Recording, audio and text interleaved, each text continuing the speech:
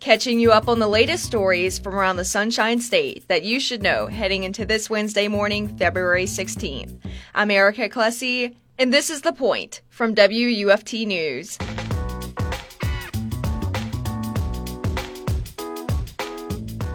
For today's episode, I spoke to WUFT reporters Madison Panzer and Meghan McGlone. Madison wrote a story following 3 Olympians from Ocala as they compete for gold at the Beijing Olympics this year. And Meghan wrote a story about how inflation is affecting local businesses in Gainesville. Here's Madison on the Olympians. So these 3 Ocala natives who grew up inline skating, which is, essentially in a roller rink, and you would never really expect champions and athletes in the Olympics during the winter to be from Ocala, where it is warm and there's not really any ice rinks around. So what drew me to this story was how inspiring it was to read about individuals who grew up in the same area in a place where you didn't really find them on ice. Can you give me a little bit of background on each of these Olympians?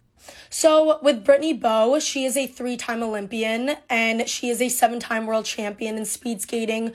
So she actually took up inline skating at the age of 8, where, like I said, she's from Ocala, and she soon became a well-known figure in the sport, winning many, many world championship medals. So growing up, she actually ended up playing Division I basketball at Florida Atlantic University. So that was another sport she was interested in. But when she graduated in 2010, she decided to pursue speed skating because that was what she really wanted to do rather than playing basketball professionally. So obviously it worked in her favor, and she ended up competing in her first Olympics in 2014. And she placed 6th in the women's team pursuit, 8th in the 1,000 meter, and 13th in the 500 meter, as well as 14th in the 1,500 meter. But from there, she continued to practice, and now it is her 3rd Olympics. So with Joey Mantia, he's also a 3-time Olympian, and he started professional inline skating actually at the age of 17. So what's interesting about Joey is that it was around the age of 25 where he decided to take on speed skating. And, you would think that when you think of an Olympian, you're like, oh, they must have started at age 3 practicing on ice, doing all these things. But when you hear Joey Mantia took on the sport at age 25 and is to the point where he is now, it's absolutely incredible. And for Erin Jackson, at the age of 10, she took up inline skating, and there's a point where she traded in her rollerblades for ice skates, as many inline skaters have done in Ocala. And it's actually incredible because she, was the first Black American woman to win a spot in long skating. And also recently, as we know, she just won gold in the 500 women's speed skating in the 500 meters. So just to see where they have all come from is absolutely incredible. And they all had the same coach for inline skating. So Renee Hildebrand, she is a woman in Ocala who taught them inline skating. And it's just really amazing to see how these 3 individuals, all at different ages, decided, I'm going to put on a pair of skates and get on the ice. That was WUFT reporter Madison Panzer talking about Erin Jackson, Brittany Bowe, and Joey Mantia, 3 Ocala natives competing for gold in this year's Winter Olympics. Madison is posting live updates on these Ocala Olympians as they compete, which you can follow on WUFT.org. Now here's WUFT reporter Meghan McGlone, who spoke to business owners in Gainesville and how they are handling the effects of nationwide inflation. Just to kind of start off, I talked to Tina. She owns Lands the Gallery and Art Supplies. That's in High Springs. And she was talking to me about how her art supplies had gone up between 20 to 25% in recent months. And, she's kind of considering, because this is like a retirement job for her, the business sort of pays for itself. So she's not sure how much longer she's going to be open because of that aspect of it. Someone else really interesting that I talked to was Don Quincy. He owns Quincy Cattle Company, and that's in Chiefland. They sell livestock and beef across Florida and also into other states like Texas. The supply for their cattle feed is up 20 to 30% in price, and he's not even entirely sure how long people are going to be buying beef for because the price of their beef is going up.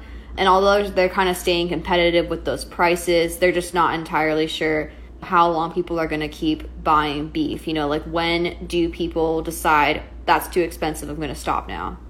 What did the other business owners that you spoke to say?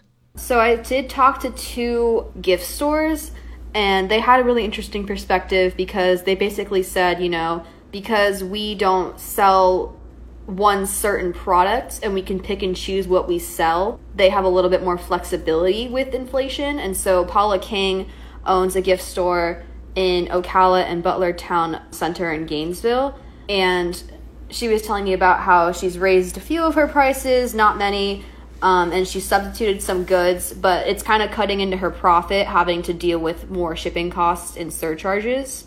And the same sort of goes for Trudy. I talked to her. She's in Ocala, Your Heart's Desire, but she's kind of having almost a better experience in a way, because although she's had to also decide which products to have and which ones to get rid of, she's actually seen her business improve. And so she's dealing with higher costs, but she's keeping her prices low because she's seeing business improve. And so that's kind of able to keep price the same for her customers.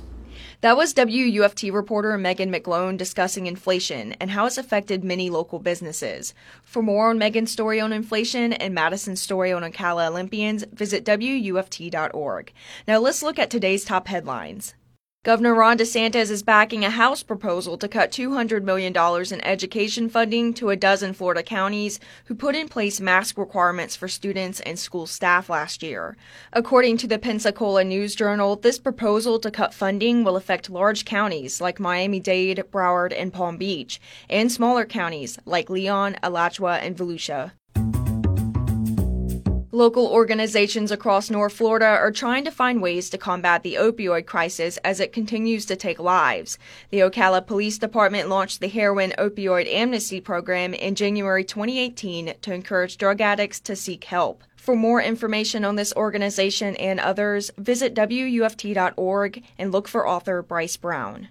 Subscribe to The Point newsletter, which will drop the latest stories into your inbox daily at 8 a.m. I'm Erika Clesi, and you've been listening to The Point from WUFT News out of the University of Florida. Have a great week.